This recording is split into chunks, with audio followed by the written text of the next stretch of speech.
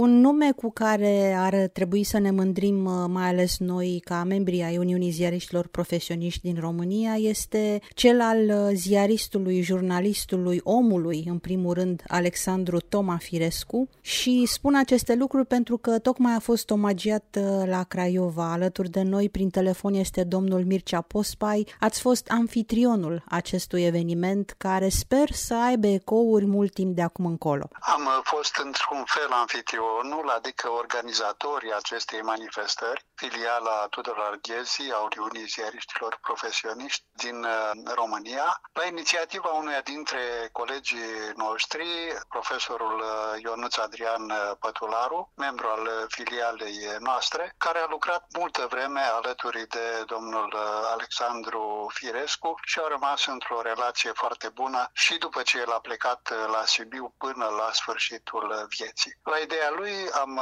mobilizat mai multe forțe, ca să zic așa, apoi ne-am conjugat eforturile cu cei de la Teatrul Național, unde a lucrat mai multă vreme ca secretar literar al teatrului, și cu Biblioteca Județeană Alexandru și Aristia Aman. Așa încât a rezultat aproape un simpozion dedicat lui Alexandru Firescu, să vă spun, cu 20 de vorbitori, cu o sală arhiplină, celebra și frumoasa Sala Oglinzilor de la Muzeul de Artă din Craiova, cu oameni care peste 3 ore au stat neclintiți pe scaune, savurând, aș putea zice, momentele de prezentare a vieții și activității domnului Firescu, dar și momentele muzicale și poetice care au pigmentat într-un anume fel manifestarea. Haideți în linii mari să le prezentăm celor care poate acum aud acest nume pentru prima dată, Alexandru Firescu. De ce trebuie să ne aducem aminte de el și de alții ca el? Domnul Alexandru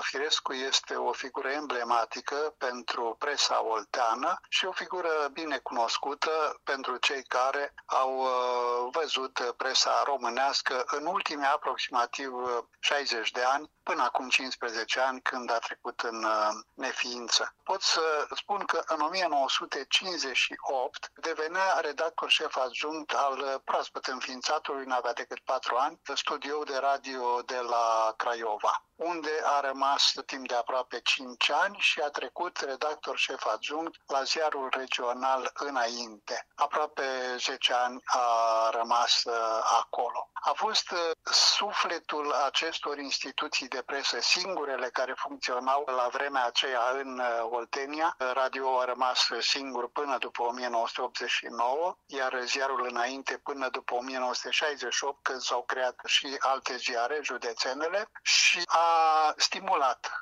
gazetăria, aducerea în redacție a unor tineri talentați, dar în mod deosebit literatura, arta, cultura. Cu puțin înainte de a muri am făcut și un interviu cu el care o să fie publicat în format print în anul sau în anii următori. Îl am încă în format audio și spunea că i-a fost drag de la începuturi să lucreze cu tineri din generația lui sau mai apoi cu tinerii pe care se bucura să-i promoveze. Pentru că literatura și-a găsit la Craiova promovarea prin postul regional de radio și prin ziarul Înainte, fiindcă revista Ramuri fusese desființată din 1948 și a apărut mult mai târziu. Apoi a lucrat o vreme ca și cercetător la proaspăt înființatul centru al Academiei și a venit după Ion de Sârbu, secretar literar la Teatrul Național din Craiova.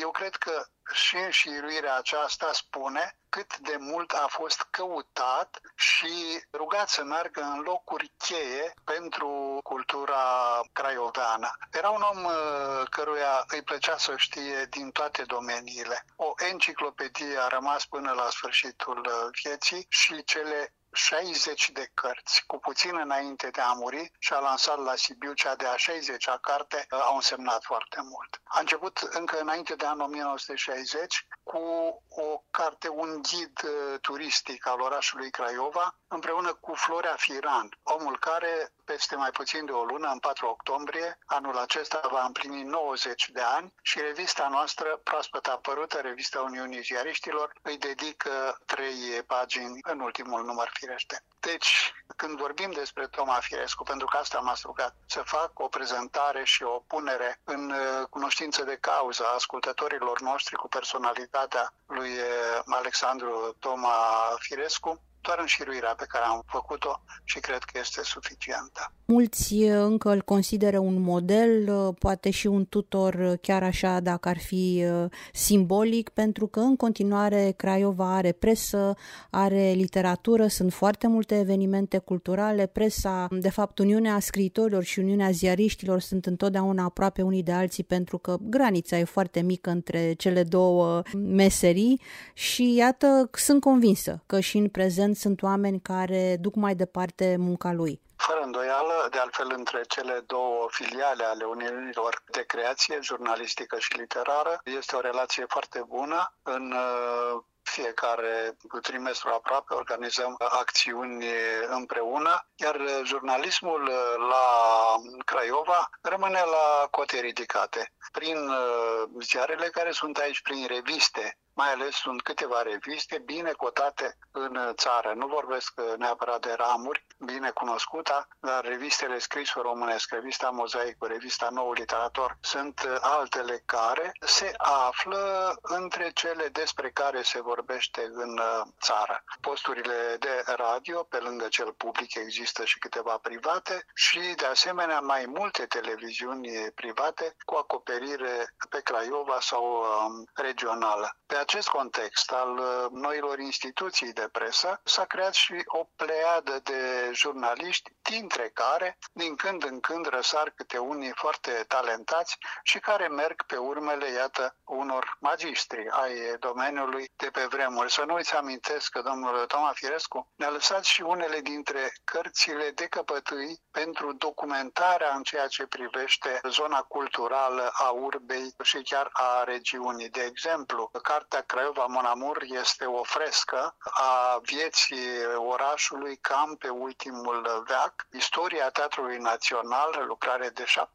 700-800 de pagini, a realizat-o împreună cu Constantin Gheorghiu, o personalitate distinsă a Teatrului Național din Craiova, sau 660 de actori. Erau fișele biografice ale celor ce de la 1850 de la Costache Caragiale încoace s-au perindat pe scena naționalului craiovean. Deci, dincolo de istoria clipei pe care a marcat-o întreaga viață Alexandru Toma Firescu, el a lăsat și istoria perenă, să zic așa, istoria sau lucrările istoriografice la care ne ducem ca la niște izvoare, noi ziariștii, de câte ori avem nevoie.